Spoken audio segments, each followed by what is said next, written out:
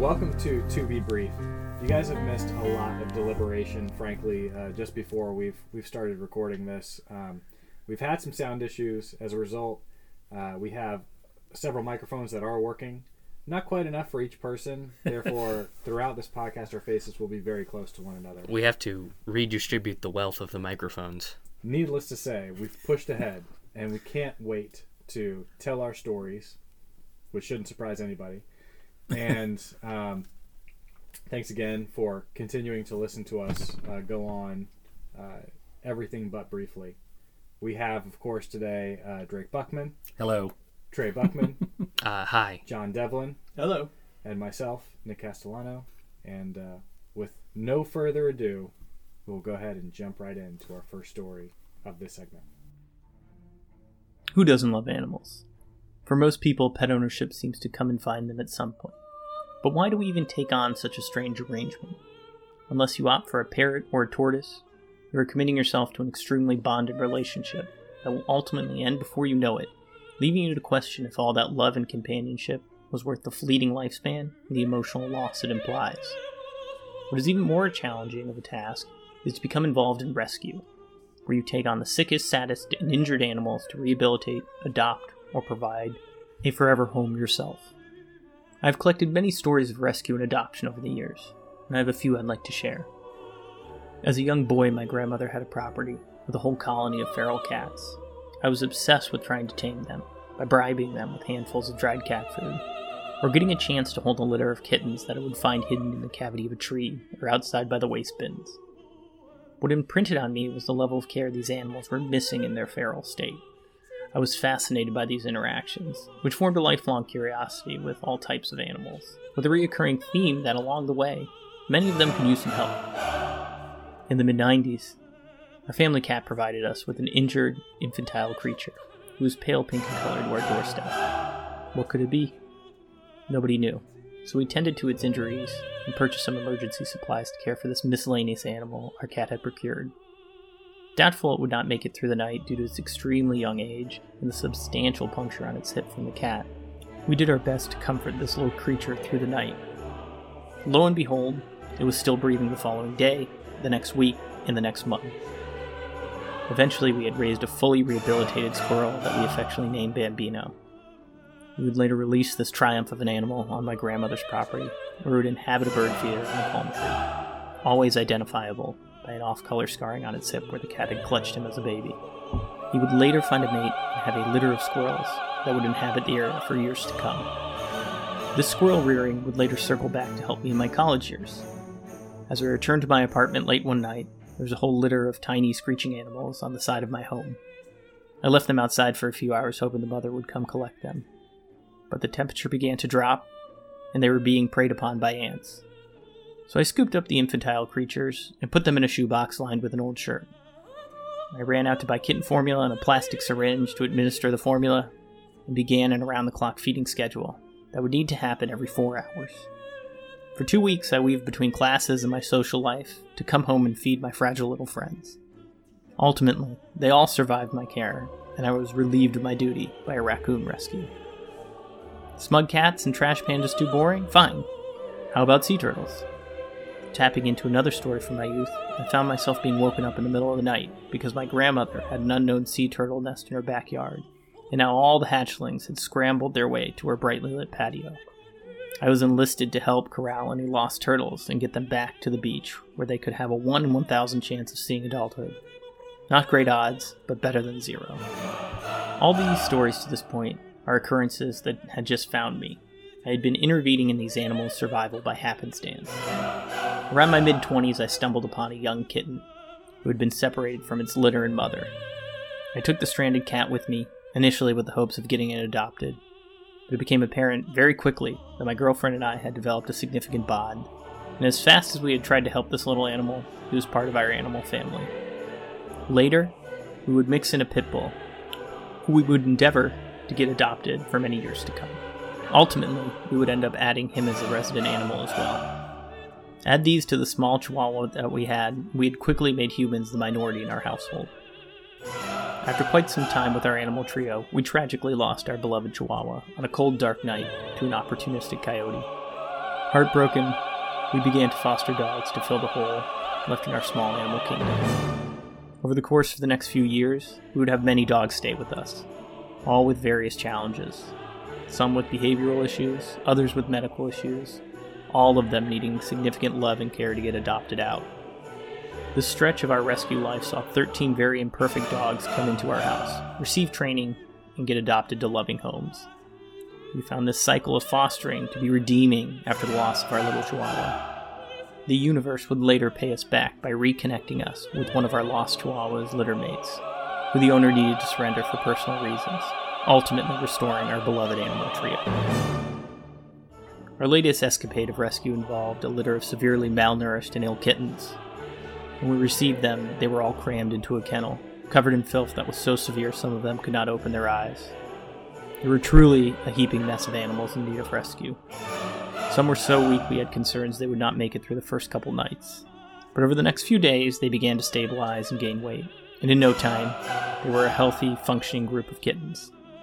Adoptions went very fast, as most people looking to get a cat do not find a kitten to be a very hard sell. What we did not know is that half the litter had FIPV, which rapidly becomes fatal. This is also known as feline coronavirus.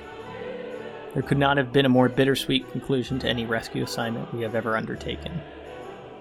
There are many people who still have their cats as companions from the litter, and many who had to say goodbye just as swiftly as they opened their homes to them. So what's the point of all this?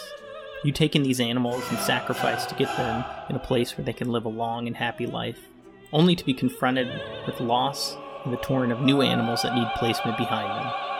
In the U.S., 6.5 million cats and dogs find their way into the shelter annually, and almost a quarter of those will be euthanized. For the multitude of animals we have helped along the way, there will always be a hoarder with 100 cats in their home, or a dog breeder turning out vicious dogs that will never be able to adjust to a normal life. Rescue animals will always be created in some regard by the deficiencies in human behavior. But there is a tremendous effort made every day to reduce the suffering borne by human ignorance and cruelty. Rescue requires much time, patience, and committal of your home and resources to stabilize these animals in need. However, the reward is great for those brave enough to undertake it. Over time, there will be heartbreaking situations, and that's the nature of the activity, because you are literally rescuing animals in critical need. There's something authentically rewarding to be gained between you, the animal, and its new owner that is unique to the cycle of rescue. And if you can find the space in your bustling life, it's a journey I highly recommend. Okay, so it's funny that you mentioned the dog breeding, the vicious dogs, because it actually reminds me of a funny story. Also great job, but also me. So when I was working at a movie theater, there was a manager there who told the story about how he he went on a first date. He's a Marine, right? And he came back and he went on his first date ever that he came back at, and he met this girl at a bar, and she was like, I have this really fun thing that we can go to. And he was like, okay. So she picks him up, and she's driving him to this like really crappy part of town, and he's like, I have no idea what are we doing. And she's like, oh, you wait, this is gonna be a great time. And they show up in this backyard, and there are dog fights, straight up dog fights going on, like to the death dog fights. And he was like, aghast at what was happening, that she was like, I'm taking him on this first date. So he stepped in and he offered to pay like $1,000 to adopt both dogs, which were both these giant pit bulls that he ended up keeping for the rest of his life. He still had one. It just died when I had met him, but he ended up actually keeping both those pit bulls that he adopted from dog fights. So either way, it's cool things like that make animal rescue kind of it always makes things better for everybody all around. Yeah, it's really interesting. You start with this very unworkable animal. It doesn't seem like it can integrate. Doesn't seem like anybody's going to be able to take care of it. But it's they turn around really fast in an environment. You just have to give them some direction, and they learn very quickly. And it's more about just a system being overburdened, where we just have so many animals we're trying to cycle through, and they just need a couple months to get straight, and then somebody's always looking for a dog. But it's a weird kind of snaking its tail issue. What did you ever answer the question for yourself about what was the point? I think it just comes down to kind of caring for something else and just, it's a human problem that a lot of these, I mean, you have this naturalistic approach where nature is, very, very cruel. It doesn't play favorites, but, like the final point, some people breed dogs to be, destined to have to be euthanized, or Right. a lot of those rescues, they come from like that, the example of the hoarder, where you'll find some lady has 100 dogs, and now that's a human problem. That's not just a stray problem. Right. And we lost, like we said, when we lost the little dog, it was, we didn't really want another dog, but we kind of wanted to feel whole again because we felt like we didn't protect that one. So it became kind of a longer walk for us to feel good about being pet owners again. And over time, it was very rewarding, because the ones you get, me being the male in the relationship, a lot of the dogs didn't even want to approach me because they've been abused by a male. So Right. to get to build a relationship very quickly and kennel train them and house train them, and you go through all this work and you're like, oh, I made a great dog, and then you give it away. It's very, there's almost always tear shed, because you like add a member to your family and then you're clipping it back off so Yeah. we can live a better life. But yeah, we were churning them out there for a while. That's interesting. You had those interactions your whole life, though. I didn't know the stories about the kittens or the turtles, and the Yeah. squirrel was an interesting one to me. That you were a squirrel raiser. Yeah, there's like, and if you go into the details, there was the story would be a day long, because like the squirrel played in the Christmas tree and it was part of our Christmas. And but there was also stories where like we had a rescue cat in Colorado that I had to drive in the middle of the night to get a blood transfusion from a living donor cat named Goliath. And like once you put it all in a pile, you're like, these animal stories are just infinite. Yeah.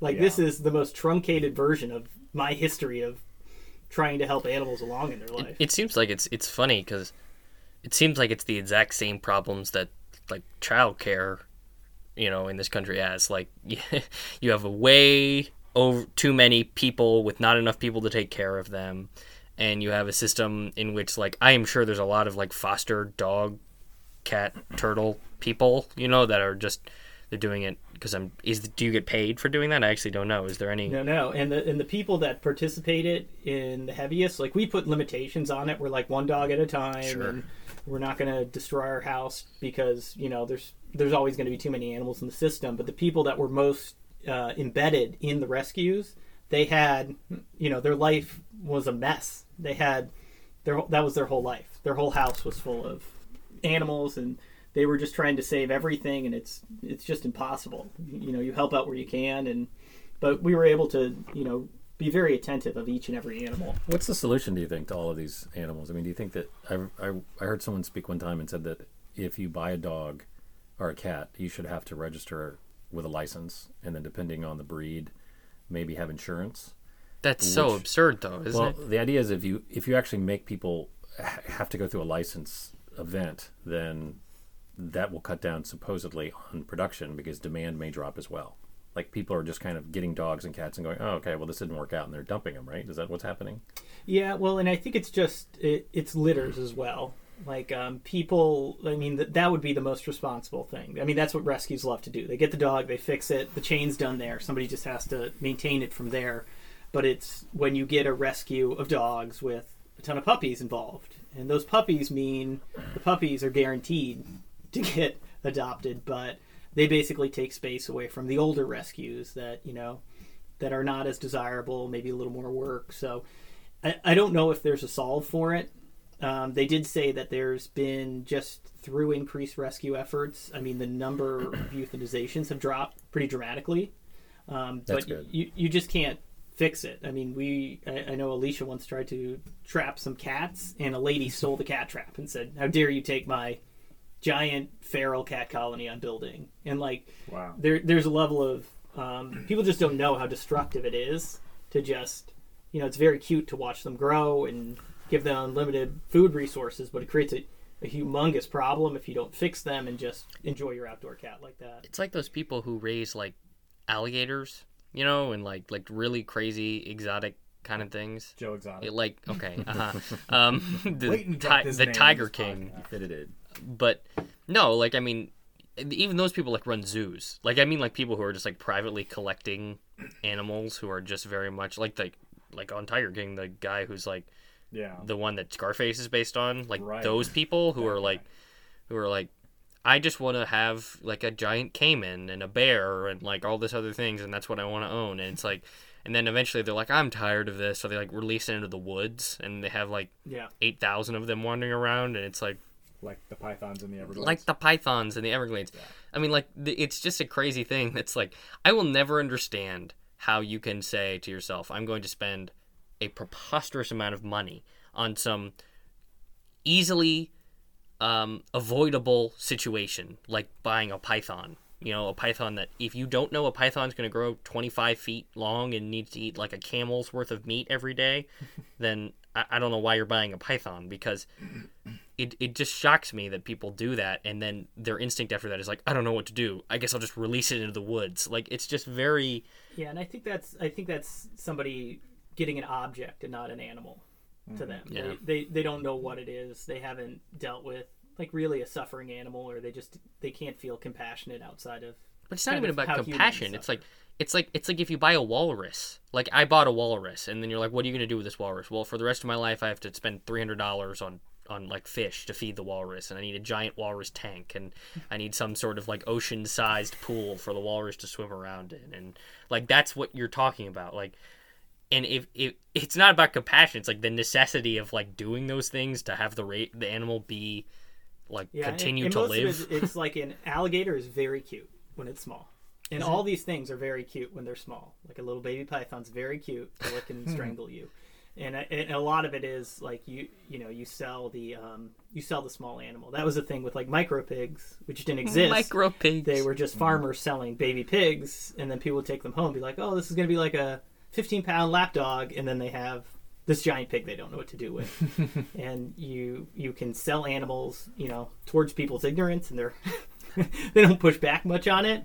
And then they become exceedingly irresponsible when they change kind of the shape and form they started as. I feel like that there's a culture, though, which is always interesting to me.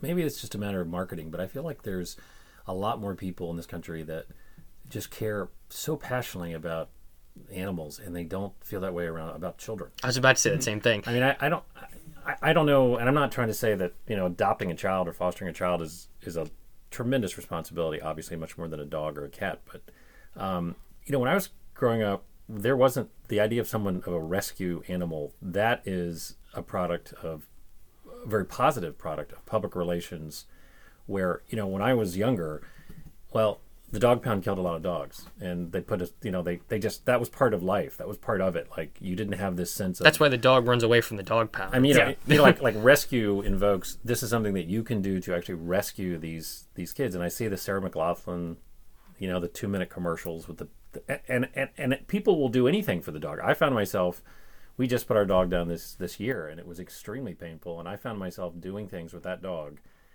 as far as patience wise, and just situations I found myself in, like your whole thing about the cat transplant blood. Yeah. You probably were driving going, what am I doing? Like, why am I driving for this cat, which is probably going to pass away tomorrow? And you're doing all these things. And people feel that way. I feel that way about cats too. I mean about animals too. But it's so weird. There's like a pet infrastructure where you just don't mess with cats. You don't mess with dogs and cats, and people will do so much for them now. Well, I think it's just people. It's such a big. We have such a shortage of people who want to foster, kids. And we have such a shortage of good people who want to foster kids. There's so many bad people who foster kids who just do it for money, and there's just the whole system is destroyed. And the pet system is oddly enough, a great example of like a way in which we could try to, look at what succeeded and what failed. The positive aspect of the pet, industry when it comes to rescue, for me at least, is that it ends up being an experimental ground of how are you able to deal with children, because they're the closest experiment that you can get to, because you don't ever want to try something with a foster system, or like if you try to reform the foster system, and then you don't want to try something new, because what if it's a disaster and hundreds of children are scarred forever because of decisions you made as a legislator. So you're like, okay. Sometimes I feel like it's like a children light. You know what I mean? Yeah. Almost like... It 100% is, because you learn like nonverbal communication. You learn that if you don't give this living thing a set of rules, it's just gonna run out of control. So it very much so is like childlike, because you can't get it adopted out if it's not potty trained, and if it can't sit in a kennel and be quiet, that's a problem. So we do all that legwork, and then somebody says, "Oh, look at this great marketable dog," and we're like, "Yeah, it was a pain. My carpet's ruined." Right. How lucky you are to have this dog. You're like, "No, I wasn't lucky. I did all the work." Yeah, so it's work, but I think to your point, Trey, like it's, at the end of the day, and to your point, Trey, they are animals. You can have leeway. They could go to a home that's maybe not as safe, but it's better of a shot than they would have had, where we can't have that leeway with children. It's just, it would be, if you want to talk about inhumanity, you have to have this much more staunch check for what you do, despite the system being overburdened, where rescue is very accessible. I mean, we've had dogs that have been in and out of the house in under a week, or we've had them for 6 months, but it's much more achievable than the commitment. Seems so great to foster a child, and also the separation. It's hard enough to separate from Well, but the question, like, let's just say you have Percy, which is the pit bull you're talking about, and that's just a great dog, and he is exactly the opposite, I think, of everyone's assumptions about pit bulls. He's extremely gentle, he's strong, etc. But if someone came along and said, for whatever reason, I'm going to take Percy away, as opposed to if you had a child, I think you would naturally think the trauma of the child would be maybe worse for the child. Yeah. Obviously. Like, after a year, if it was a good home, you would assume Percy would say, oh, well, these are nice people, and I'm enjoying After myself. a week, dogs plug right in. You just give them a good environment, and they say, this is great. This is just fine for me. Sometimes, though, there's like that story of the dog in Japan that, like, the Futurama episode is based on, where, like, he, like, the owner, he had an owner, right? And he walked with him to the train station every day, and he got on the train, and then he died at work, and so he never came back from the train. So the dog waited every day at the train station for his owner to come back until the dog died. For like a decade, he would show up at the train station. And they'd feed the dog. People would feed the dog. Right, yeah, and eventually they put like a statue of the dog up or whatever. But I mean, it's just it's a thing that, like, I think dogs are like that. Like, I think they tend to plug in really easy. But sometimes I think, animals have trauma too. So if you have an animal that has trauma, they tend to just cling on to whatever it is that makes them feel safe or secure in a very base way. Like, just they want to feel that they're not in danger. So an owner like that's going to make them feel not in danger. So they're going to cling on to that. So you learned empathy too, which is a very powerful tool for children with animals. Patience was huge too, because they're going to have problems. It's not their fault. It's kind of the hand they were dealt. We're electing to bring them in and destroy the house and do what they do. And I feel like we became very patient through all the process, through all those little dogs, to now when we get them, like kennel training. I became very good at that. You have to put them in there and break them, and it's like it's like 3 days of them yelling. And like, over time, I was like, "Yep, this is what we do." And like, you could time your watch, and then they were done, and they were improved. That's exactly what happens with a baby. Yeah. When a baby sleeps through the night, it takes 3 nights for him to basically, right, Nick? Yeah, and I basically. And I think it is like back to your point of like childlike. Like, if you were to, before you're like, that's what most foolish 20-year-olds do, right? I'm going to get a dog, and you're like, don't do it. Don't ruin your life. Right. But you could always foster a dog and be like, what does that feel like? And you get the improvements. You get the building blocks for children. You get all these things. There's this great thing to be had, I think, in this window of most people's life. Like, if you could imagine every 20-year-old person said, I'm going to spend like 3 months learning about caring for something else besides myself. I'm 20 years old, and what will it teach me for the future? Like, I think it has huge benefits, even if you're just kind of that's what dogs have in and out. Dogs have kind of become that. They went from like a very, you talked about how people thought animals were objects when they buy like a python or a bear.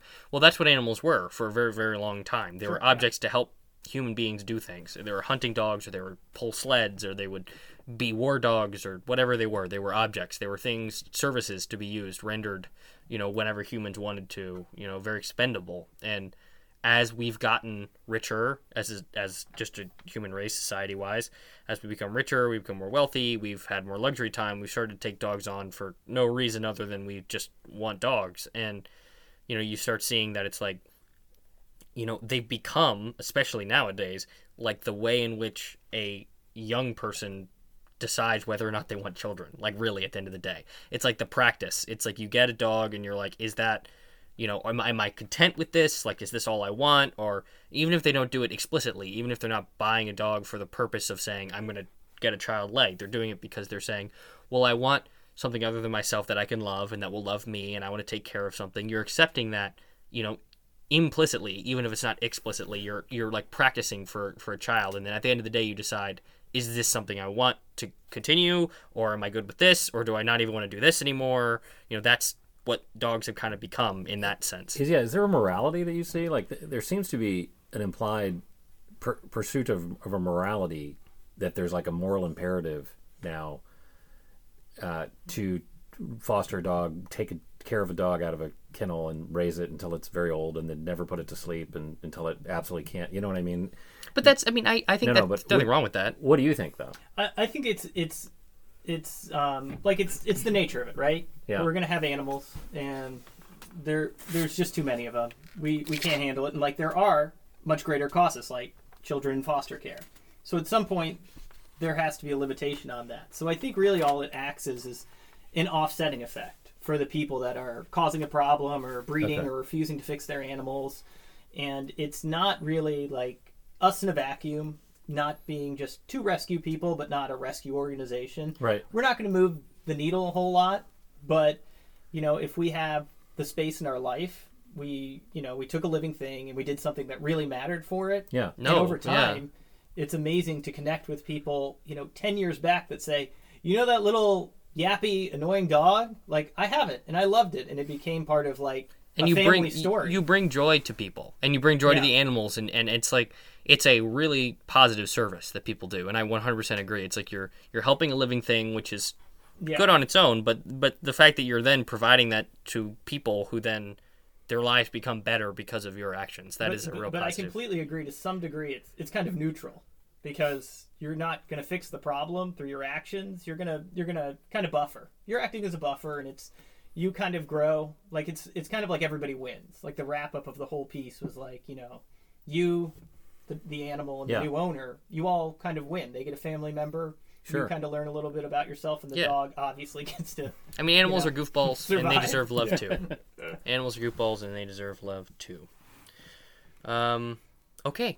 Well, thank you so much, John. Really good job. That was excellent. Very interesting.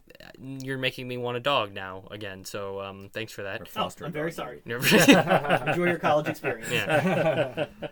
All right. I believe because of our, we've decided to throw the order out the window along with two of our microphones. So I believe it will be my Padre Drake coming up next. Yep.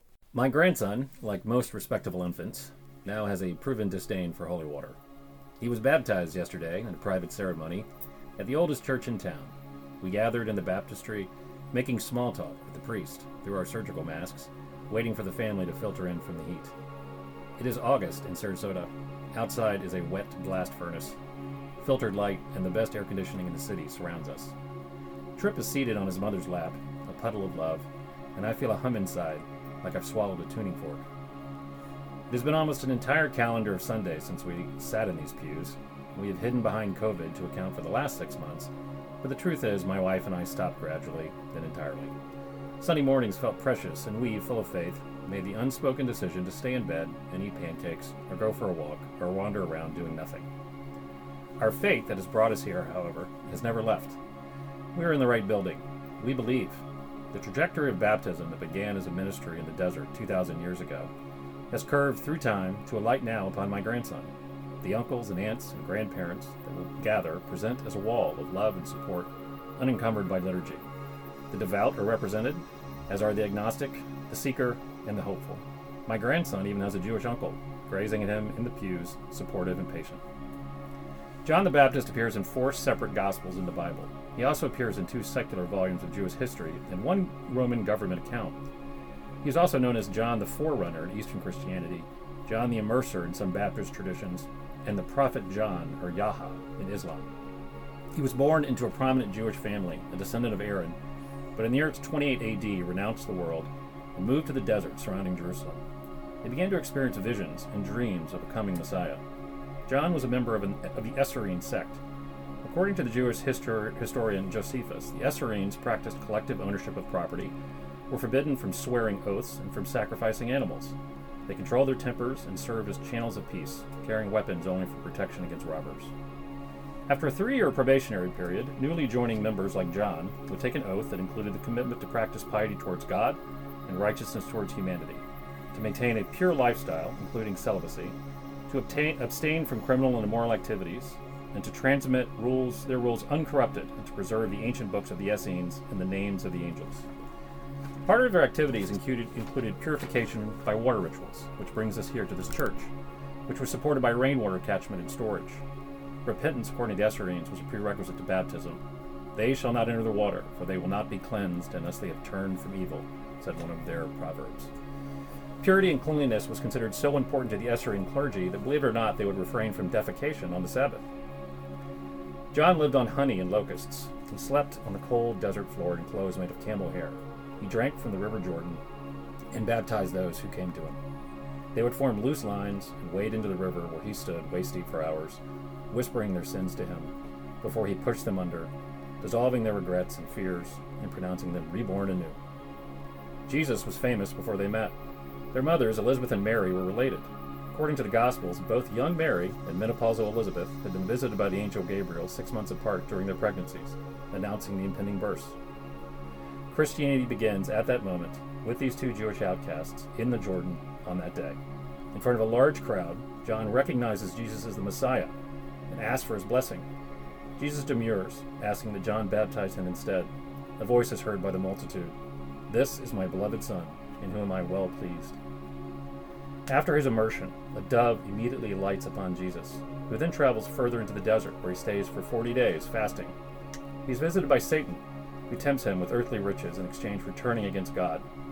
Jesus rejects Satan and emerges from the desert, beginning his ministry. He is crucified 2 years later. John remains in the desert, where he is brought to King Herod in Jerusalem. He is eventually decapitated after criticizing Herod for sleeping with his brother's wife. But now, all of us, we are all gathered and ready. The priest is kind, with children of his own. He runs us through the ceremony, amateur actors auditioning for familiar play. I look at Tripp, who is burrowed against his nervous mother, pacing small circular paths in the marble aisle. He, like all of us, has come from where we know not. We are an educated group, a naturally skeptical tribe. But here we are, as our parents and grandparents before us, ensuring our newest members marked by love. We affirm in the service that we reject Satan, which feels exactly right. The boy is brought forward, the priest reluctant, almost apologetic, yet determined. There is no river here now, but there is a marking, a definite, palpable sign that has been impressed on my grandson and pushes past his protests. The grand old church rings with his cries. We look on and we look to the past. I see my son, Trey, 18 years ago, almost to the day, struggling under the coldness and surprise of the water. This very priest became my son's youth minister 12 years later, unordained then but fervent. The circle opens, then closes, and continues. That baby is now a godfather to this baby. And as my brain links this connection, I feel the humming inside of me continuing at a higher, warmer frequency as I adjust my mask and speak my lines. What sin plagues Tripp on this day, Ernie baby? He carries no regret, harbors no lust. He does not scheme or cheat. He delights in laughter.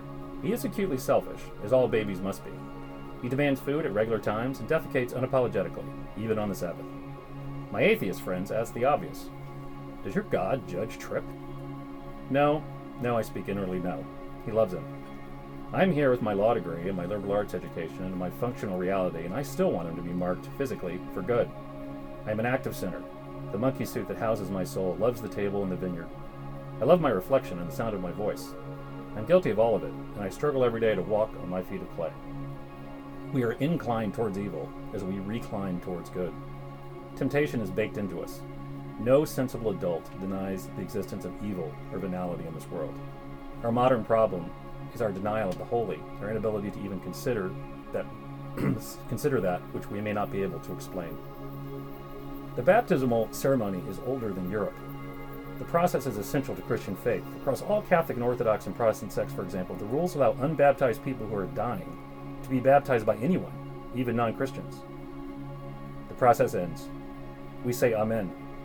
Amen is derived from the Hebrew Amen, which means certainty, truth, and verily. Tripp, insulted by the water, rejecting the truth, makes his parents pay. His aunt, my eldest daughter, ruminates on his discomfort, alive with love. This is the beginning of a journey that I wanted to witness, with the only woman I ever wanted to marry, of this baby and his journey towards faith. We all sit together in those pews, surrounded by love, and then stand together. We've all experienced evil in the world, each experienced good. Debates about the mark on Tripp's head end with the mark itself. We are glad for it. Amen. Well, Nick, Yes. how do you feel now that your child is protected from the devil's whims? I was honestly just thinking that you were always the first person to initiate the conversation section. I don't think that's a bad thing. I really don't. It's just an interesting observation. So I feel like we're all sort of waiting for you. I'm bold. It's What like can I getting say? called out in college. Yeah. Well, Nick, we're have you all, read? Well, no. But also, we're all kind of relying on it. We're like, what's he gonna? How's he gonna open us up? I like to begin things with direct confrontation. What were your reflections as the dad on yesterday on the baptism? Curious. We haven't had a chance to really talk about it. You know, it's funny. Allie and I were talking about the idea of original sin because my background is a guilt-filled Catholic, and you know, Tripp was baptized in the Episcopalian Church, which is very similar to Catholicism. Correct. The Mass is the same. You know, the prayers are the same. The markings on the cross are the same. Everything's the same. It seems like. Well, Anglicanism is similar to Catholicism. Episcopalianism is like the liberal American cousin. Right. Exactly. But I don't know, the idea of original sin. You know, Allie was like, "My child has not sinned." Right. You know, because I made the Right. comment. I said, he is now free from original sin. and she said, he has not sinned. You take the boy out of the Catholic Church, but you can't take the Catholic Church out of the boy. Hey, yeah, because this is what I've been taught. And I said, well, it's not his fault. You know, technically it's Eve's fault. You know, Uh-oh. That's a That darn That's a big woman, discussion. right? Yeah. which frankly goes back to the author's fault. But anyway, so Right. Excuse me. The idea of original sin, I was kind of, when Allie said that, my child has not sinned. I said, well, yeah, you're probably right. He has not sinned. Mm-hmm. Do I still, in my almost 33 years of age, believe in the idea that we are all born with sin in a legitimate, concrete way? We're born with it. You are born. You have this mark. It's like at least it was taught to us. It's like a black mark of original sin, and for that to be lifted, you have to be baptized. That's the only way it works. I don't know. I more posed the question to the table because I've been thinking about it for like 20 hours. What did though? I mean, I know there's a lot of people going to have different. I'm a little more interested though, not quite in whether people believe on the original sin. I was just kind of curious about what your reflections were of the process. Were you reminded of your own, not of your own baptism because you didn't see her, but were you reminded of? I don't know. What ritualistically was it something you wanted to do? Yeah, we've definitely wanted to do it. It's a little bit of a rite of process, a little bit of a I think it's we want to bring him up in the Christian church. Right. We're in the church where we want him to be raised. We both have faith. Right.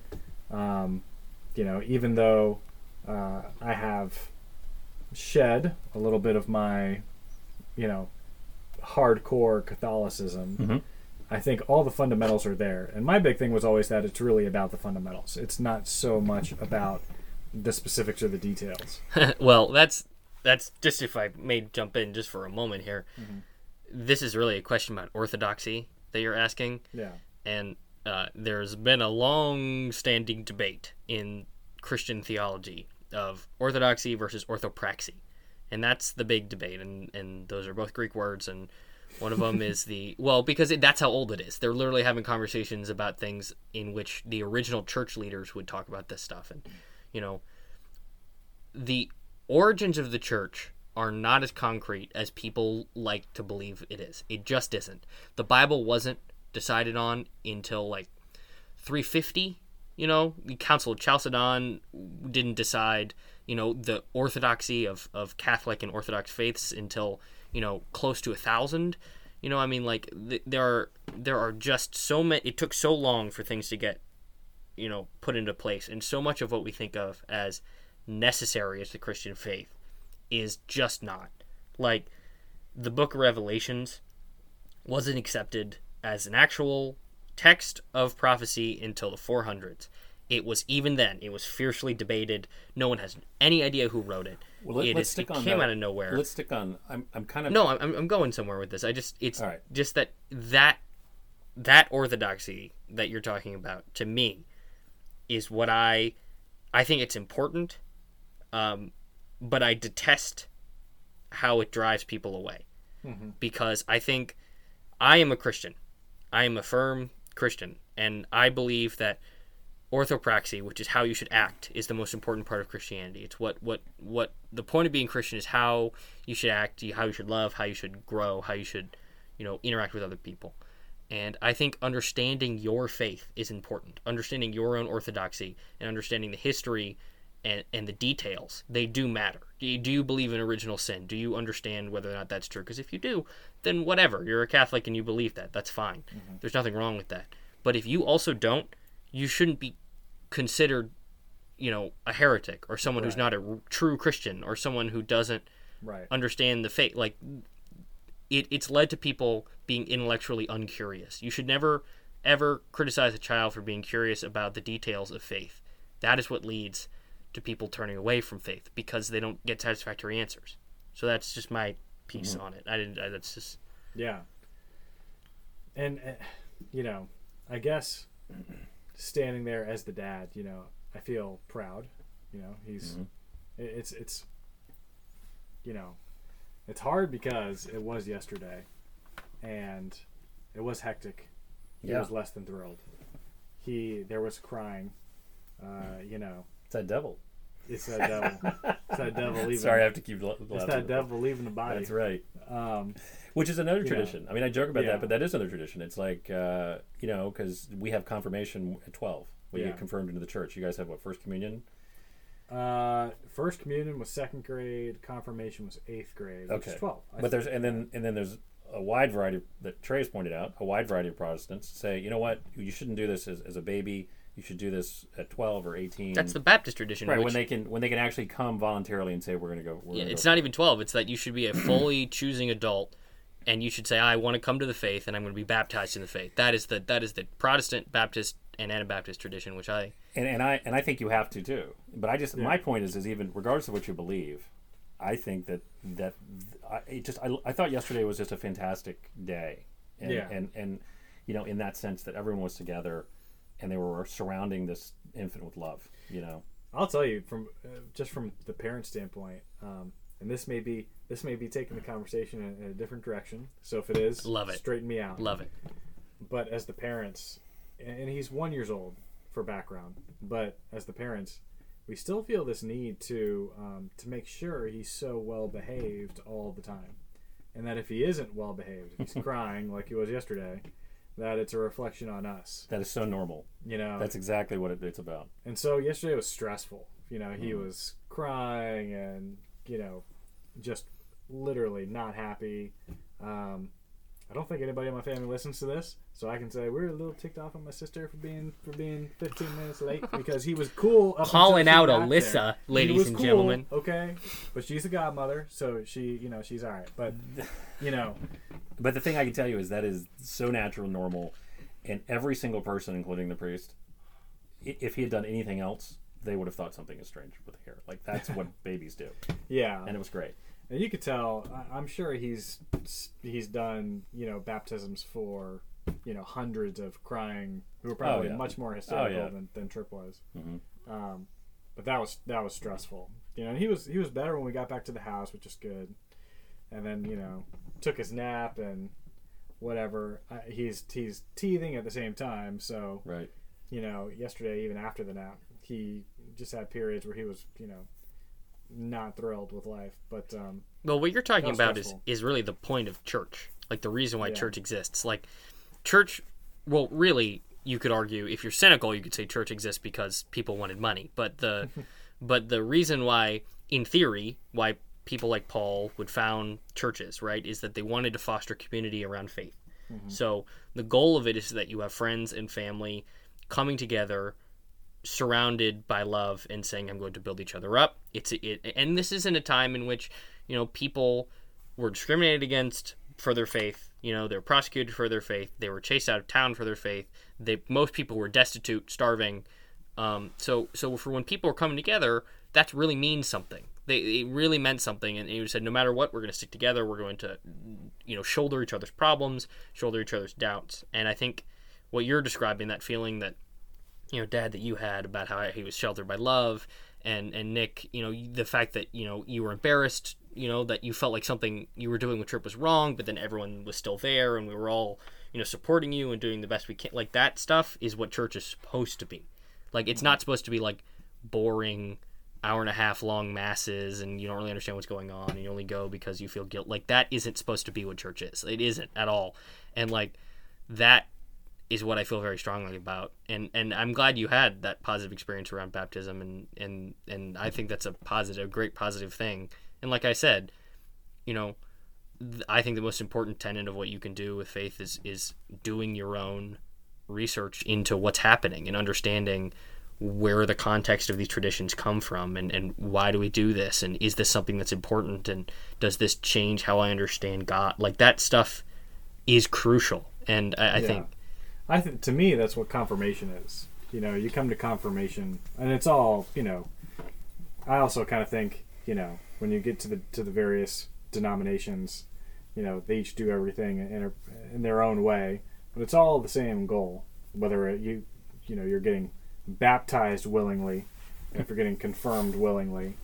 I always was taught confirmation was kind of like, now that you're now that you're 12, right, and you have a full understanding of life and liberty and freedom, are you still willing to accept and confirm your commitment to the faith and to God? So we were very happy to have all of you guys there as our family with us, and it was nice going back with everybody to the house afterwards and just kind of like sharing in that moment at least for a little bit. I'm kind of it's hard for me. I've always been somebody who looks forward to things. Even when I was little, I always wanted to grow up, and that was what I wanted to do. And so even now I'm looking forward to sending him off to Sunday school, and sitting in mass, and he goes, for an hour with the youth minister, and, I went to CCD kind of like that. Right. Having those conversations with him, and it's standing there. I was trying to appreciate the moment, but it's also hard not to look forward to all those things at the same time for me. How about you, John? I feel like I have your sentiment about it, that it's just this, it was a very beautiful ritual. Right. And I know we left there, being me and Alicia, because we all kind of, went our separate ways after, and you just noticed everybody was lighter. The family, the parents, the godparents, the grandparents. Yep. And it was the first baptism I'd ever been to. Ooh. Interesting. So it was like a debut for me. Starting off strong. So I really enjoyed it. Yeah, that was a good one too. Now, just to give you a little bit of context, normally what would happen is it would be stuck in the middle of an hour-long service. Yeah. So the parents' level is much higher even. It's less intimate, and I loved it. I loved that it was, because it's just really so everybody understands this was a private ceremony they're doing now, because of COVID. So there was only just the immediate family, and it was quiet, and it was wonderful. Yeah. The idea of trying to keep that kid quiet for 40 minutes.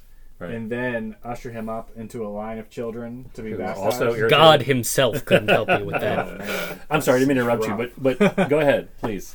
But I mean, the real takeaway was that despite would he be consenting to this? His little teeny boy body, like none of that seemed to really matter. It was just the beaming love and support, like the people that showed up, and nobody's like taking pictures, and they're just so happy it's happening, and he's screaming, he's having a horrible time, and I'm rooting for him to get dunked harder, because that's like, if you're gonna do it, you might as well, do it right. Yeah. And it was, throw the whole him in the experience river. Was great. It's the way you do it. Yeah. All the way. Yeah. You go full tilt, and he wasn't pulling any punches. He wasn't. The priest definitely, I only remember seeing one other baptism, and it was a Catholic baptism. Which, I mean, if we're going to talk about the baptisms, Catholic's got to be like the most hardcore baptism, right? And I felt like yesterday was pretty on par. Yeah. I don't know. I don't think Baptist baptism is pretty. That's the one where they actually definitely. physically You know what? throw them in the. I retract my statement. Baptist, born again baptism. Yeah, and Get out of here. and I will tell you the interesting thing for me is the structure. The moral structure is so interesting. So I just think it's a requirement, and I'm not even. Yeah. You have to have a morality that's I have found because I was the same exact way. I was just like you. I went through the dogma. I listened. There's a 20-minute sermon. There's communion. Everything is. This is how it happens. And you go through it, and you're just along for the ride as a kid.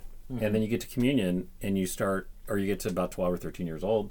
I think this is also with people with bar mitzvahs. In all confirmation, not confirmation. What did I say? Communion. Sorry, confirmation. Yeah, Eucharist. I think everyone tries to get their 12 and almost all major religions try to get their 12 and 13-year-olds because of the ancient traditions of well, you're able to work on the farm now, yeah, but so the you're an dangers adult. of So what's it's they're about to do. You want to get that morality in them, and you want to and that is to go back to your story about the cats is what I'm trying to say. What's interesting is the cats, the dogs, that whole thing. What I was saying is there. My question earlier was there a separate morality for that? Has there been a moral construct now of these are the 10 commandments of animals? Do you know what I mean? Like we have to go and rescue them, and we have to do this. And what I find is that you've got, as I've gotten older, I will tell you, having some kind of moral foundation, even if I think it's important that you don't select it, mm-hmm. that you adopt it. And you had 2 shows ago, I think, or last show, mm-hmm. about the 5 affirmations. Mm-hmm. Again, I'm a Christian too, but I'm saying you have to have some kind of exterior morality that you at least are trying to live your life by, because ultimately, in my experience, when you don't, even if you start from your God-given right to say, ironically, I'm an atheist, and that's fine, you still should be developing and living your life on some basis of morality, not just I do good things, therefore everything will be fine, and I just want to be comfortable and not think about it. You know what I mean? There has to be something else. And when you see people who don't have that foundation, you see how their lives end up. They're the ones that are doing dogfights. Right. They're the ones sometimes they make elected president. I mean, there's a whole variety of people when you're just operating in your own vacuum. And so, someone is the benefits of that. I'll stop my speech, but I was really excited to see that because it's not like buying a car. That was the thing as a kid. I was always like 70% is kind of doesn't make sense, right? Like what am I believing in, and what is this? And what you realize is that the church is great, but it's about men. We had a great priest. Sometimes you don't have a great priest.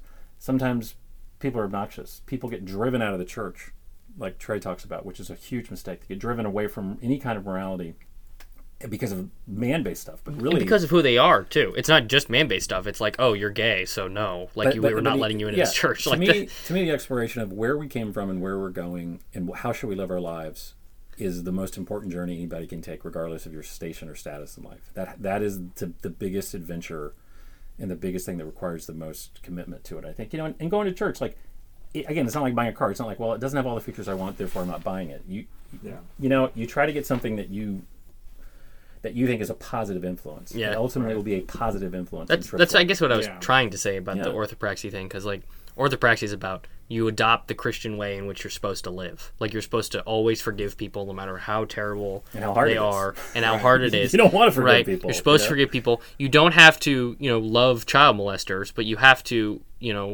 understand that they are people too, and you have to respect people no matter how awful they are, and you have to be able to see evil for what it is. You have to understand that the world can be objective, that sometimes things just aren't subjective, and you have to understand that there is purpose that exists. Like we are not, nihilism's pretty in vogue at the moment, but that to understand that you can see past nihilism towards purpose, and I think that is what orthopraxy is about. And I do believe being able to understand, am I a Catholic? Well, what does it mean to be a Catholic? And do I believe what Catholics believe? Or am I a Baptist or whatever?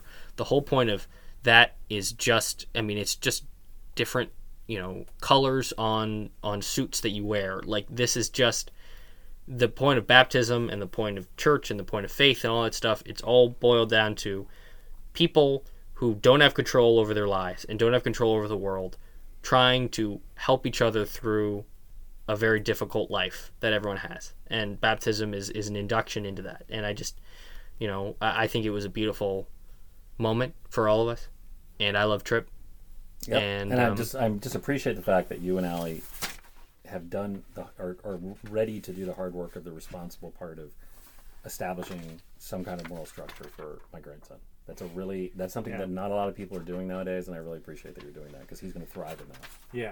Yeah, definitely. And you'll have a lot of very interesting tabletop conversations trying to explain things to him. And with that preachy note, we'll no, just joking. But on that, we'll go into our next story, which I believe is shifting to me.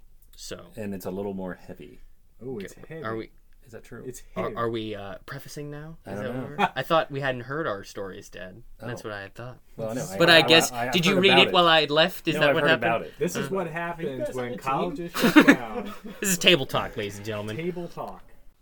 The dark willows of the cemetery in Hollywood, Virginia, provide plenty of long shadows for passers-by. Cool shade for those seeking rest, and time to reflect on those long since dead. Time to remember the lives they lived, and those they left behind when time ran out. The willows dot the hills of the graveyard, miles of patchy green fields and decaying gray stones, each meant to encapsulate a life in just a few words. Those words often make up platitudes, simple assertions that the soul that rests here was a loving father or brave soldier. Other times the graves are smaller, the lives they represent having been cut too short to write anything other than their nearly overlapping dates of birth and death. But these graves, too, are just as noble and powerful as any grand tomb that declares that it houses entire generations of well-bred families. Grief cares not for status. Tucked between all these echoes of lives long since ended is a statue. It stands magnificently above the graves around it, regal in bearing, paragraphs of texts intricately engraved around its base, eager to tell strangers the story of the man buried beneath. Bible passages, offices, honorifics, and quotations surround the statue, all struggling mightily to define the man's legacy. The first words of the front placard make the case better than all the rest combined, though. A simple engraving that states, Jefferson Davis, at rest, an American soldier and defender of the Constitution. But despite how the shade of the willows and the efforts of the engravers attempt to hide the darkness harbored within those words, the first and only president of the Confederacy's first and only legacy is failure. See, if you've studied American history at all, you're aware of what I like to call the caveat. The caveat is that moment all Americans must face, unavoidable and profound, in which slavery, Jim Crow, and racial inequality derail the grand narratives we tell ourselves. Narratives that soothe us, telling us that our past is uncomplicated, filled with distinct heroes and villains, in which noble American knights slay the dragon of tyranny. The narrative that progress is irresistible and ever-marching. The narrative that all is equal and fair, even if things didn't used to be. The narrative that we are untainted by the sins of the old world. A cynical man would say that America's legacy is only white supremacy, and he would be wrong. But white supremacy is certainly a legacy America must grapple with, for the insidious darkness of racism can only be banished by the piercing light of truth. The murder of George Floyd has left millions grappling with what that truth might be, and what that means for the truth they've told themselves. See, above all else, Americans are a proud people. We don't like people telling us what to do or what to think. We love underdogs, and above all, we love winners. Our history is one of a 200-year ascension, an ascension that took us from being a backwater colony to the undisputed superpower of all the world. Our favorite stories are those of rags to riches, stories in which the poor, the sick, and the down on their luck beat the odds and triumph over all adversity. We like Rocky Balboa, George Bailey, and Atticus Finch. And yet, despite all the success, a significant part of our history is possessed by nothing but failure. Failure and grief. Our founders, the men and women who did more to progress free thought than any other group in history, were all slave owners or those who tolerated slavery. Our ideals of democracy and liberty, so fresh and new the ink on which they were written has barely dried, are tainted with the red blood of slavery and racism. The failure of the USA to live up to its ideals. A failure personified by Jefferson Davis. Black America's story is filled with plenty of underdogs. From those who clawed their way to freedom, all while never losing their dignity, to the pioneers of culture whose brilliance gave the world jazz, hip-hop, and rock and roll. Despite all the best attempts of white America, Black America's legacy is not one solely defined by suffering or pain, but instead by hope and laughter. I don't know how to fix all the problems surrounding the black community today, but I do know one thing. I know that, in the spirit of Franklin Roosevelt and Lyndon Johnson, we owe it to ourselves to try. The status quo is not working. The status quo is not sufficient. And hopefully, with the possible dawn that comes with a new president, the journey that began in Quaker meeting halls and on the field at Gettysburg and on the bridge at Selma can begin once again, marching the nation towards that ever-bright light of a day in which all men are created equal, a day in which the failure of America to live up to these ideals is but a distant dream in the minds of the people, a people who can sleep soundly in a nation of which they feel proud, a day in which Jefferson Davis is remembered as nothing but a shadow in the shade of willows. But until that day, we have work to do. I'm going to open us up this time. Rocky Balboa was a Democrat. Just thought you'd throw that out. Oh, Just kidding. really, really great, and so true. I don't understand why anybody's disagreeing with any of that. Well, it's about how you... I mean, like, I think the way in which we define ourselves is entirely about the story that we tell ourselves about who we are. So, for a lot of people in this country, the story of who they are is defined by the nation they live in, their poor ancestors who came over on the boat and scrapped and fought and died for their progression and to get them to where they are, to make a free society for them and their children, which is a noble story to tell ourselves. But the story often ends up being simplified to just that. You end up with heroes that are the poor white men and women of the country who did everything they could to, make a just world, and then to insert into that most of those people were either directly helping, directly defending, or 100% tolerating slavery or racism or inequality or Jim Crow.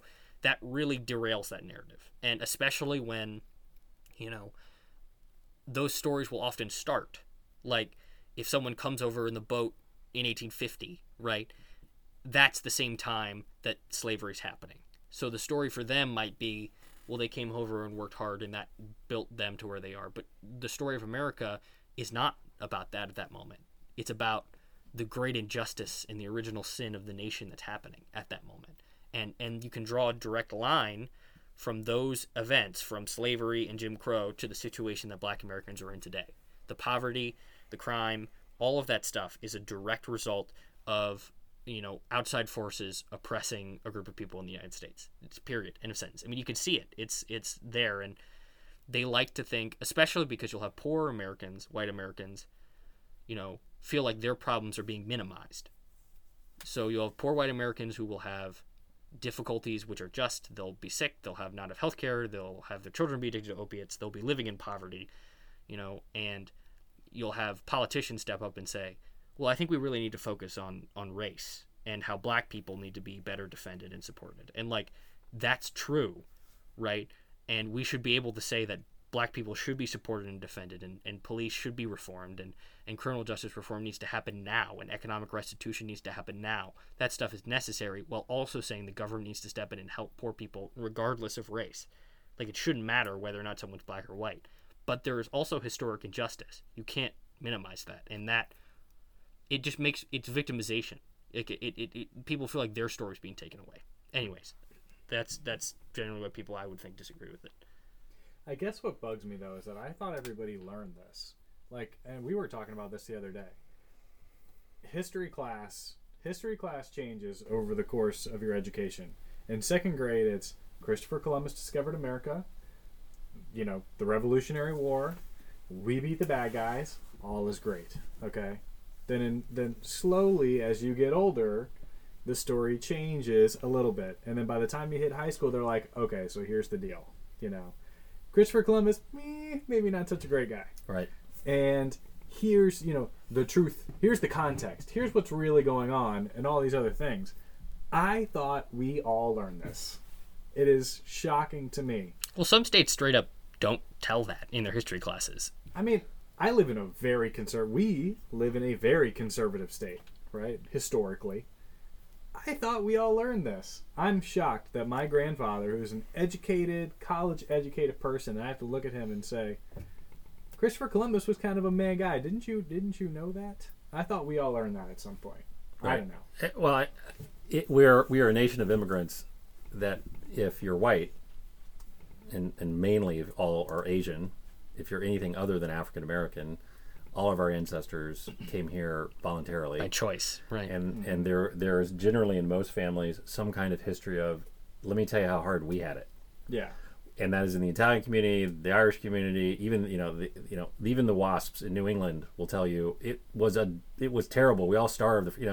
Everyone has that story, except the black community, which is my ancestor was pulled out of a completely different continent, had chains wrapped around his neck, and he was lucky enough to survive. And there was stuff down in the hold of a ship and sent somewhere, and we know the story, and so.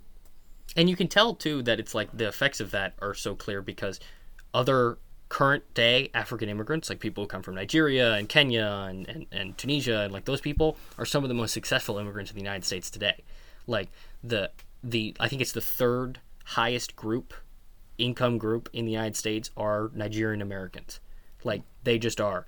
The effects of slavery and Jim Crow are not around. Like some people really like to make it about race. They're like, Europeans just work harder. That's what they think, and they think Africans are lazy or black people are lazy, when it's so clear that it's like the things that were done to the black community compounded until they were forced into abject poverty. And once you are forced into abject poverty and you're ghettoized, it's really hard to break out of that. Like, it's pretty easy to understand why the mafia would come out of the Italian community, because if you ghettoize a group of people and the only way that they can get out of that is through an organized crime organization, it's just going to produce more organized crime in that community. That's where that comes from. I mean, you don't see anything else other than that. So I'm with you. I think it's absurd that people still feel this way, but it doesn't mean that it's just about everyone's story has to be allowed to be told. And I certainly don't want to monopolize the conversation, which I have a tendency to do, but I have been looking at this a lot, and I'll tell you that what we're really talking about isn't even a historical context. We're talking about, why do so many white people feel the way they do about black people? Like, what is that? Like, why? This is like that, there's a terrible, invisible prejudice that exists quite often. And I can only speak to myself. I mean, I'm not without prejudice. And I don't think anyone is, and I don't think that black people are without prejudice. I think human beings naturally. Yeah, I mean, there's in-group, out-groups. There's plenty of homophobia in the black community. There's plenty of racism I'll give you in the black a community. brief example. If someone gets pulled over, a white police officer, and pulls over an African American man, he has a 6 times higher rate of not only of something happening to him, like being tasered or having physical force used on him, but just being arrested, than a white person. And you're like, well, yeah, that's a ghetto issue, but it's really not. Because what you find in the federal courts, I don't know if I shared this with you guys already, but they actually just did a recent study on African American federal judges. So these are judges that are selected by the President of the United States, confirmed by the Senate, and they have a lifetime appointment. They generally, frankly, are some of the most great judges out there. They're the top of the federal judiciary. These are the federal judges. They're mentioned in the Constitution, etc. If you actually track opinions, and the last thing a judge wants to do is be overturned. They don't want to be appealed. They don't want to lose an appeal, because when you lose an appeal as a trial judge, a higher court is saying you've done something wrong. You've misapplied the law. You've made a mistake. You violated someone's rights. Turns out that black judges are overturned something like 5 to 6 times more than white judges, that is about at the far end of the spectrum, and there is some kind of perversity that is going on. Well, it's about something that's been there for a long time. It's like the hard hat community. And when I say that, I'm referencing the hard hat riots that happened during Vietnam, which are people who are socially conservative but economically liberal. So like they believe in unions and they fight for, generally the working class, and they like tariffs and all that stuff. But then they tend to be iffy on race and sexuality and stuff like that. Those are Reagan Democrats and Trump, Obama-Trump Democrats. Like those people tend to be those kind of guys. But I don't know of any other group that can. There is no other society. I mean, without African Americans, you don't have an American culture. You just don't. You don't have any of it. You don't. As Trey pointed out, you don't have jazz. You don't have anything. And by the way, the Capitol was built by slave labor. So most of Washington, D.C. was built with that. Some of our great buildings in the United States were built by slave labor. And So you just don't have a culture. And the fact that they have managed to really permeate the culture in the world culture of how the world views us in every part of their endeavor is extraordinary to me. And you would think that we would, so far removed from slavery, still not have these conversations. But I think we're actually really not that far removed from slavery. We're only like 5 generations off from slavery, which isn't that much. We're talking about how like grandparents of grandparents would be slaves of right now. Like my great great grandfather was around during slavery. Like this isn't that far off. Like this is still very fresh wounds for a lot of people, and change happens slowly, especially cultural change. I think that's our biggest fight. You know, the big fight forever was getting the law changed, which is not insignificant, and we had got that changed. They got that changed. Now it's like we're trying to drive the evil out of people's hearts. That's a much more difficult battle. I mean, do you feel? What do you guys? I mean, you guys are millennials. Do you feel? What degree does racism play in your generation? I mean, I think it's much higher than expected because for us, like we had 8 years of this president we really loved. We felt like progress was strong, and we said that has to be a bridge to something. Yeah. And the fact that it swung the other way has been very heartbreaking, and we're still trying to figure it out. If this is a re-educating process, like if you have people that didn't manage to grow through the last administration have to come out and behave in a way that seems very backwards, if they have to now come out and now we have to do confrontation and protest, and this is kind of how we drag it into the light, for the sake of, forward momentum. I think I know at least in our household, we're struggling with this moment because it seems unnecessary. It seems unproductive. It seems like if we just redirect the energy and find, we could find better solutions than what we have at the moment. And I think we, all of a sudden, like around 2016, you had all these friends that seemed to kind of be splitting at the seams, and you didn't really understand why they would be going, different directions. And it's just, it feels like it's kind of rolled out of control over the last couple of years. Was that economically? Because you guys got whacked in 2008 and economically, or what? We were a product of the upswing of somebody, somebody coming in, grabbing a hold of the economy and giving us stability. Like my safest feeling years, despite being much younger, were under, somebody kind of riding the ship. Well, I mean, I think you said driving the evil out of people's hearts, like, is a great example of like what you're talking about. Like, it's just about like listening to people.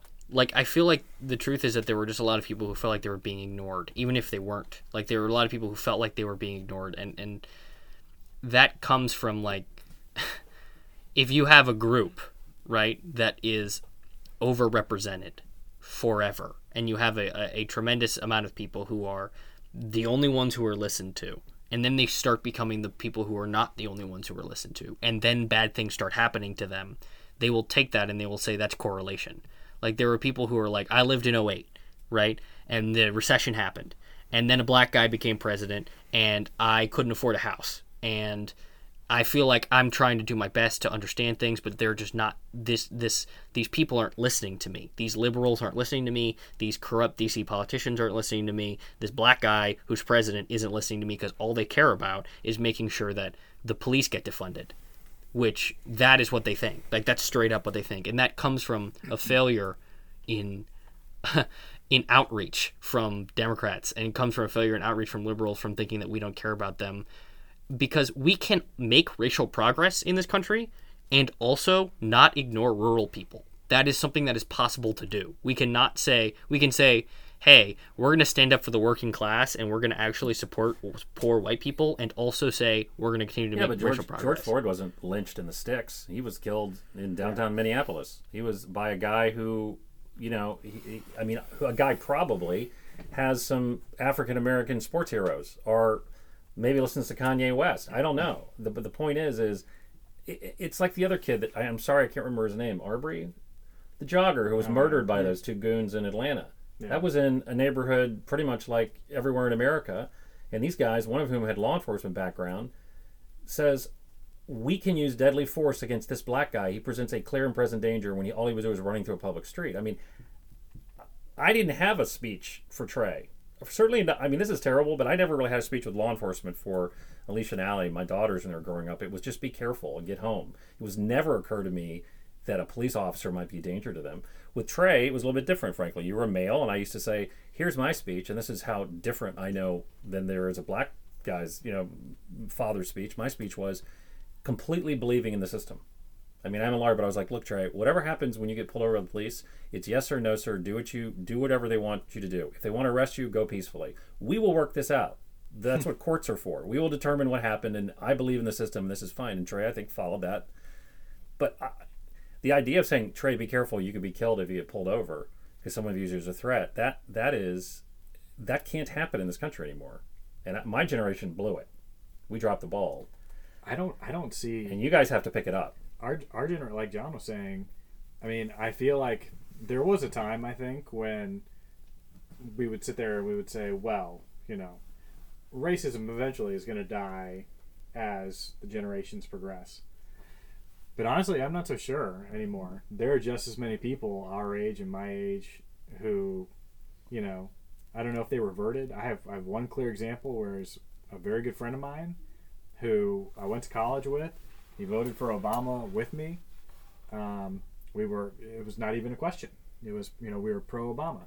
And right now, he is one of the most hardcore Trumpers I know. And he's a super educated. He's a doctor. He's super educated. He doesn't believe in wearing masks. He thinks it's a hoax. I don't know, how do you... That's kind of a hope killer for me. I don't know, and it's not so much that... Well, that's the story of Reconstruction. I mean, honestly, if you're to, this what I wrote here is I mean, racism is a complicated topic and we can go on it for hours, but it's really just about the stories that we tell ourselves. And, Reconstruction is a story that we should learn from. Reconstruction is a story of failure all around, not just because in 1870, there were black senators and black representatives and there was true equality and all of that stuff was straight up happening everywhere.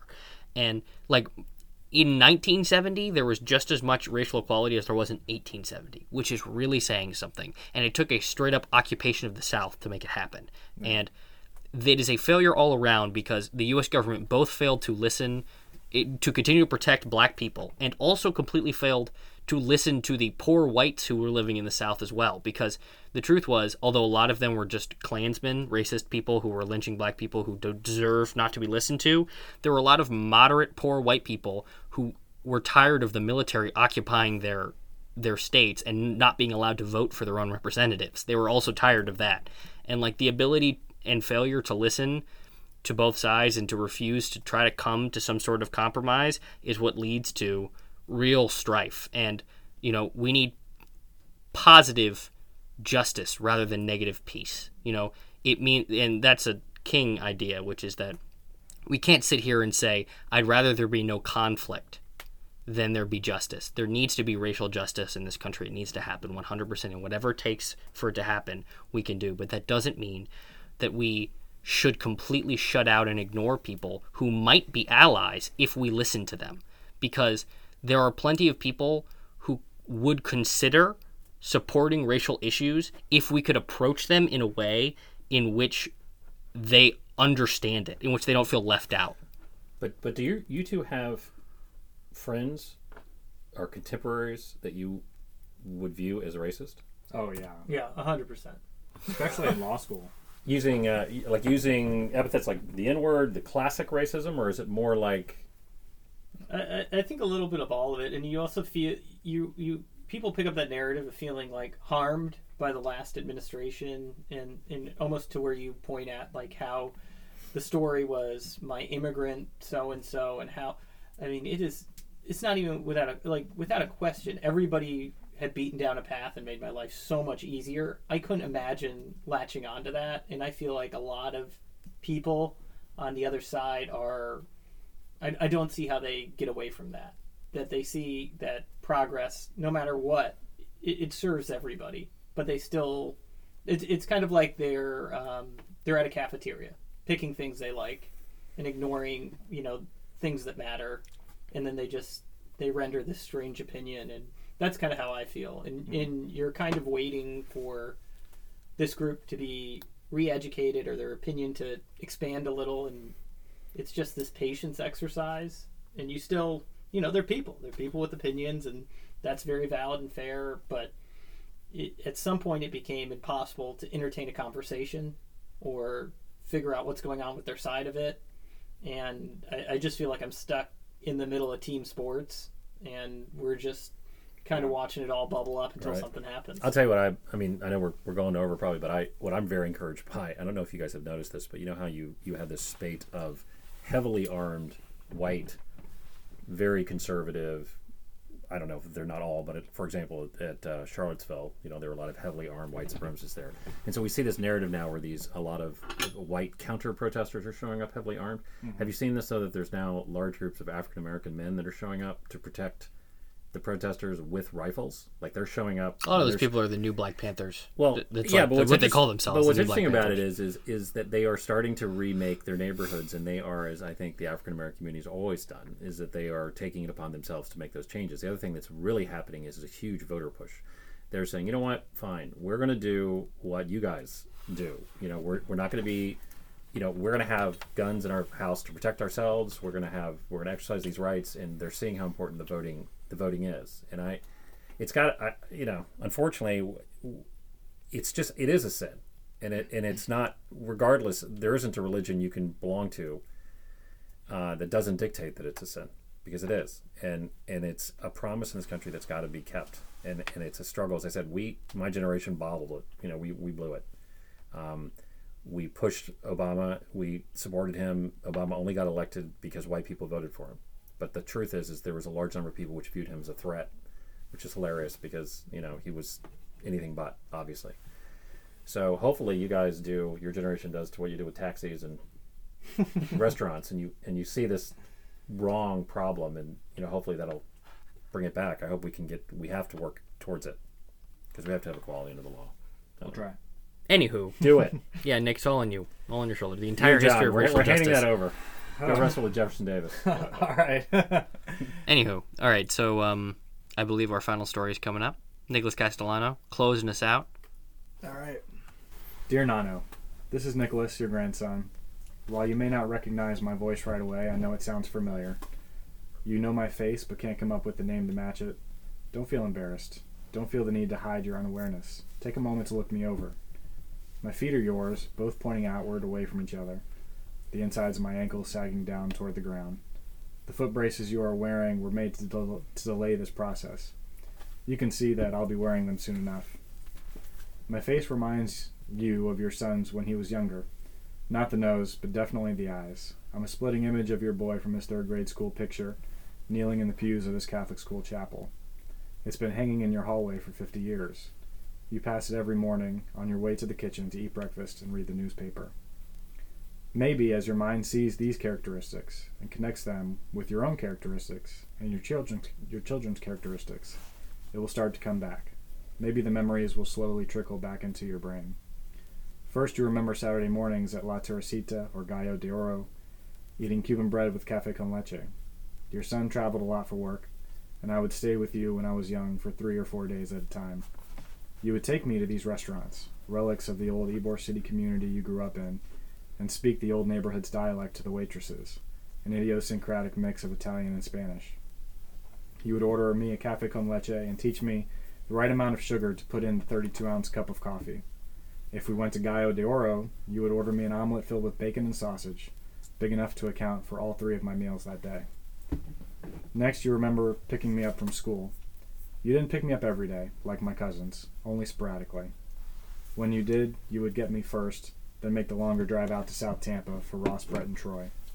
You would proudly drive your white Grand Caravan packed to the gills with grandsons. We would loudly whisper curse words at each other in the back seat, knowing that you couldn't hear very well, and we would, in all likelihood, get away with it. Every time you picked me up, you stopped by the Wendy's at the end of the street to get us a snack.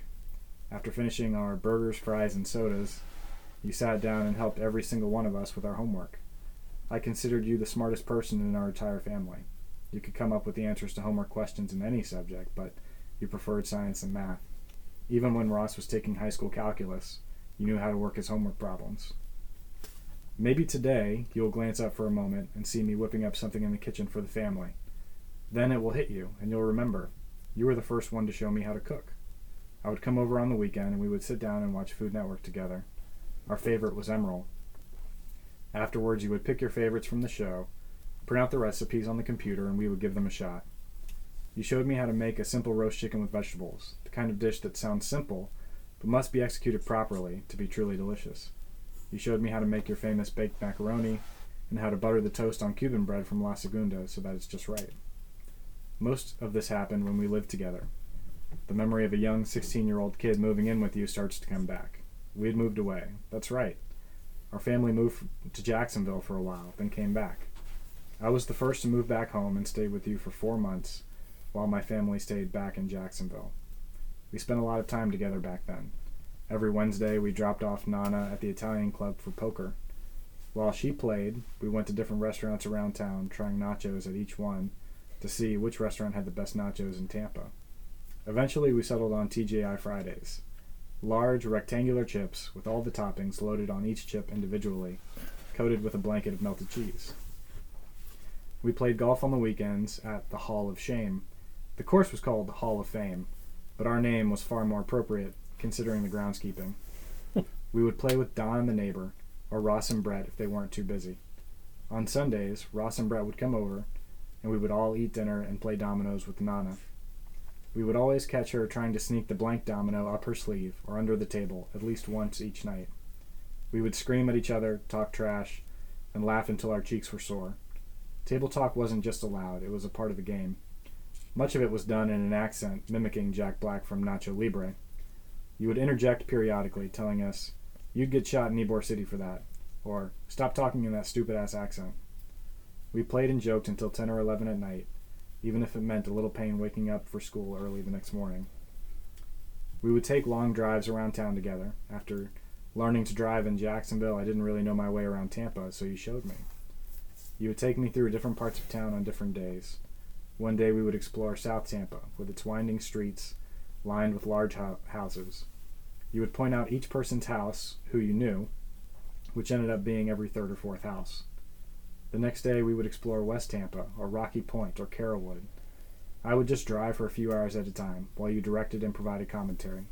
It was probably the most talking you ever did. After all these memories come flooding back, you assuredly realize, yes, it's Nicholas, my grandson. My son's only son, the one responsible for passing down the Castellano name. You remember all those times we shared.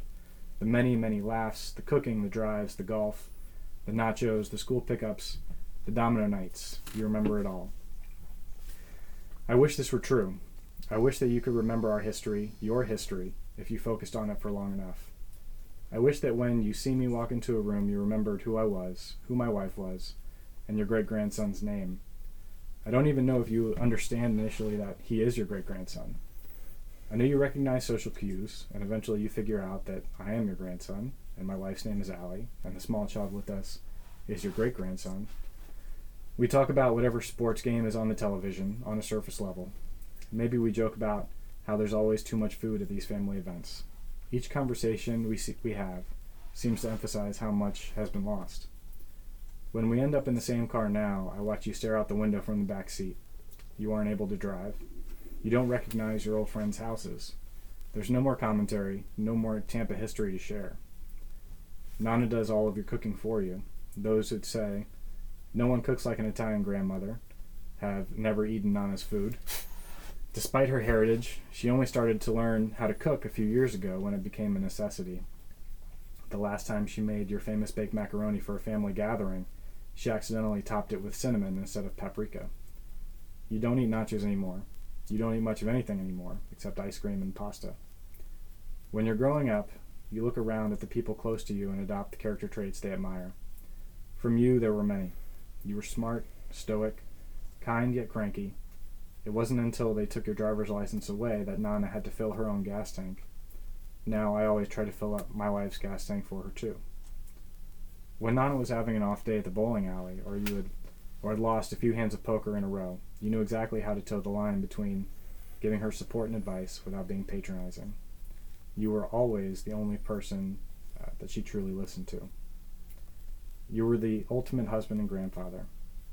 I promise now to carry that memory for you. Nick, you're gonna make me cry. Sorry, guys. This was a real bummer today. You're gonna make me cry Yeah, in that the was- middle of the podcast. It was a real bummer today. No, it was amazing. It was a perfect way to end. It was great.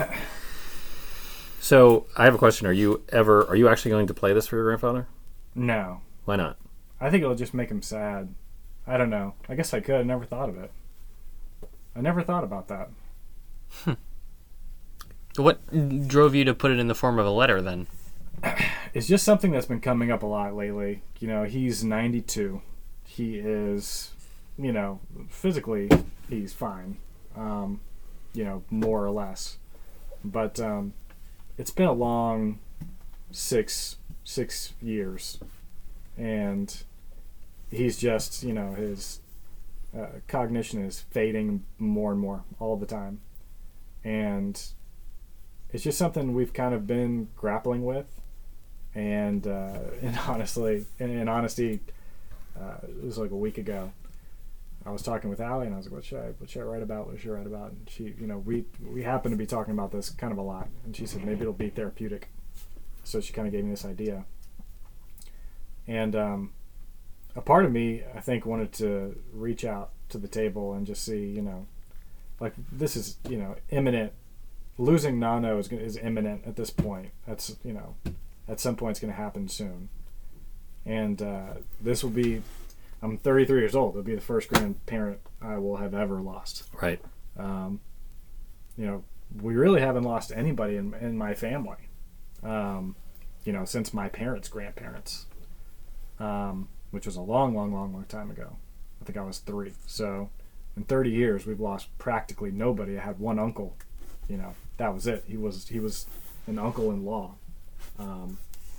So I wanted to see what you guys thought about dealing with loss and, you know, talk about that.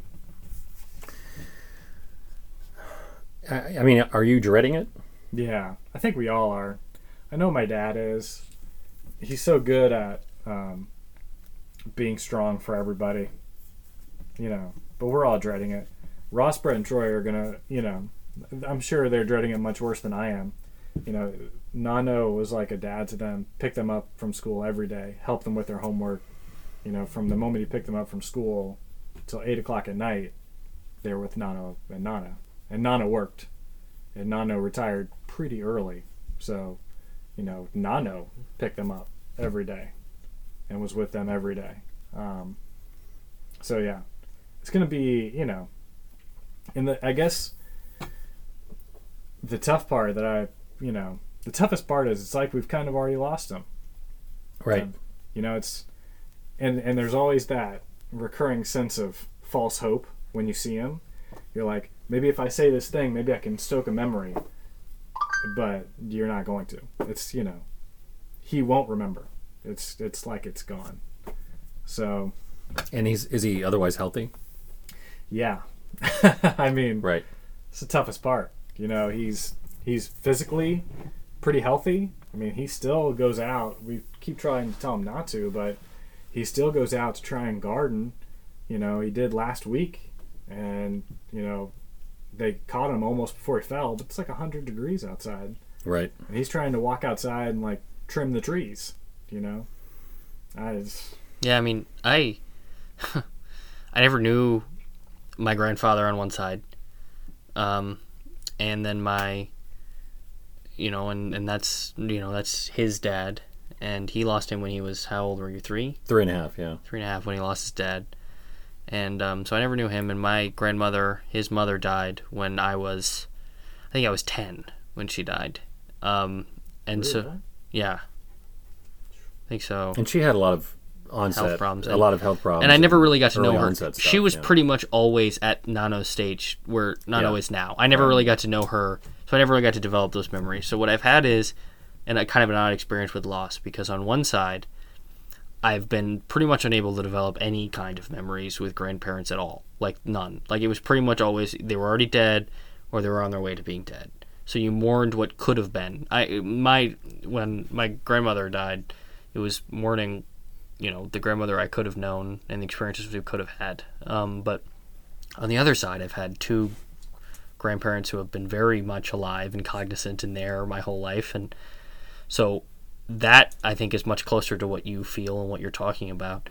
And I, dread them dying too. And I think loss like that is so.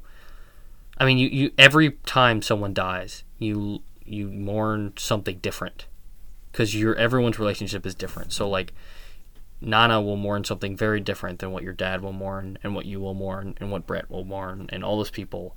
They're mourning their own memories and who he was to them, and what it meant to them, and what could have been if things had only been different, and if you'd made different choices, and if you had just a little more time. And it's indiscriminate, and it's different. And I don't know. I'm not an expert on grief, but I know that everyone feels it, no matter what. And we just have to help each other the best we can. Interestingly enough, one of the things that did kind of help me think about it were the 5 remembrances. Honestly, that last month's podcast, thinking about that, I don't know. Well, and my history with it is super irresponsible family. Apparently, everybody had children immediately, so I had the benefit of meeting and going to funerals for 5 of my great grandparents. So like, I was well versed in like where you're saying you've had this gap of no losses for so long. Ever since I was like 7 years old, somebody was kind of going out the door, and it was it was a long process till I lost my grandmother. I think about 2 years ago now, but a very similar situation as yours. That was my first grandparent, and I was extremely affectionate of my grandmother, almost to the point where she was like a pseudo mother. We did so many things together. She was such a caregiver of me. She was such like a safe space in my childhood, and that's such a tough place to be in. It's actually funny because I'm a few years ahead of you, but we're like on the same timeline. And it was the same long walk of like 6 years, 7 years of like her being a little bit different, but the same thing, very physically strong, worked in the yard. You're like, how's this happening? This person is cruising around, like they've preserved their body. They just are getting taxed now for staying around too long. They're, your mind deteriorates, and that's very difficult. And then you have to start adjusting who you are and not confusing them, and things you usually got interacting with them. I think the role shifts where you're trying to create comfort and ground them, and it becomes a really strange relationship shift for the remaining time of it. But what the big takeaway was, over all those losses, as I kind of grew through it, it was, my grandma was definitely the hardest, but I felt the best about it, because all of the memories you just talked about were this rich and wonderful life, and it's a gift to even get to the end of the track. And to run out of road is, that's, Father Time, undefeated champ. Yep. And that's as good as you can get. And I felt, very happy for her that she was just done, because it becomes such a struggle towards the end. The confusion, I just wanted her to have some peace versus me selfishly get a moment. Me to find her having that bright day where she said, "Oh, I just remembered this from your childhood." It's very painful, if, all of a sudden he sees you as maybe his son or something, and you watch everything get switched around. Eventually, when I got to the funeral, it was extraordinarily painful, but as soon as it was done, I felt so good. I felt extremely good. But it's just part of that. That's part of sticking with a family. Eventually, you have to you have to walk your family member out of life, and I've been strangely connected to that. Insofar, I've been in the room of 2 of my family members passing, and that is a surreal, extraordinary experience, and it's hard to live and learn through. But I think over time you realize we could all be so lucky to have people just gushing affectionately about how we affected their lives, and we took it as far as we could possibly go because that's what everyone's attempting to do. That's true. It's That's just hard very to true. talk about the goal of it. Yeah. If we're making our actions count, he's 92 years. He did, they did That's a good huge. job. Well, and the nursing homes are filled with people that have tremendous regret for what they didn't accomplish and alienated from their families. I only had the honor, and it was an honor to meet him and talk to him. How long ago was that when we all met, when the families met, when you guys got married? Was that 6 years ago? 7 years ago? No. 10 years ago? 3 years ago. 3 years ago. No, that's not true. 3.5-ish. That's not true. 2017. We eat dinner at your parents' house? I feel Oh, like no, that was like 5 years ago. That was, yeah. All right, well, I met him, and everyone was really nervous because I'm going around meeting everyone, and your grandmother was talking, his wife, and she was charming, and then I started talking to him, and she started getting nervous about what he was going to say because I think he was having some memory problems. Yeah, he was And starting out. what was great is what I wanted to know was what was Ybor City like in the 1950s. Which he remembered at the time. And he went off for an hour and a half, and it was incredibly enjoyable because he had completely intact memories, was very comfortable, had total recall on, I think there's 10 stories you probably don't even know that he told me. Sure. And just the rules of that and how he was, navigating the community you're talking about. And then he was at your wedding, and he was wonderful.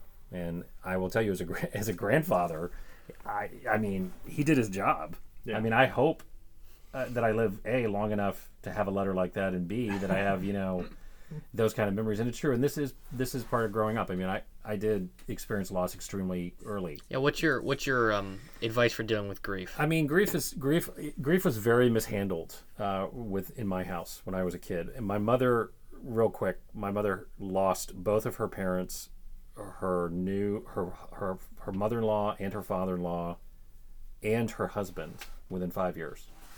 So she got hit in her mid-30s with a lot of that. And back then in the 70s, I mean, I didn't even go to my father's funeral because our pediatrician said it probably wasn't a good idea. So basically you had this sense of loss where it was just kind of told to me and my sister one day, and I'll never forget, it was 48 years ago that your dad's dead. And I still remember that. I was 3.5 years old. So that, though, did give me a sense of finality. Like I can tell you that with the value of what you're going through right now is that you're 33 now, and Nano was 33 in his mind not too long ago too, and now he's 92. So that kind of thing, if you do try to model and live your life knowing that it's going to end, like we talked about with the affirmations, there's a lot of value to that. But this is the adulting part. What you're talking about now is the change of the leadership of the generations, where now your father and mother are up. They are having to deal with their elderly parents, and you hopefully will have to deal with them. And Trip will have to repay you for all of the late nights. But the best thing you can do is just say, what a great lived life. And I would lean into the grief. I would lean into the mourning process. I would encourage you to, as John said, to be close to that process and to be really there for your grandmother, because the memories you have are burned into you. It sounds like he taught you in a lot of ways how to be a man, in a lot of ways, and how you should act, right? You still model this behavior with my daughter, and I see that all the time, and I'm sure that comes from your father, because your father was taught that by his... But he's always watching for slip-ups. Always, right. But I can just tell you that's he was an extraordinary guy, but you can imagine the grief that your grandmother's going to have to face, because they've known each other 70 years? They've been married, it might be 70 years. Could be, right? Something like that, 70 plus years, and now all of her memories, the only person that is alive that can talk to her about her life can't remember anything they did. Yeah. So she's going to be lost, and she's going to need some help and love and support too. But, the best thing you can give your kids is love and memories and a good name, and he did that.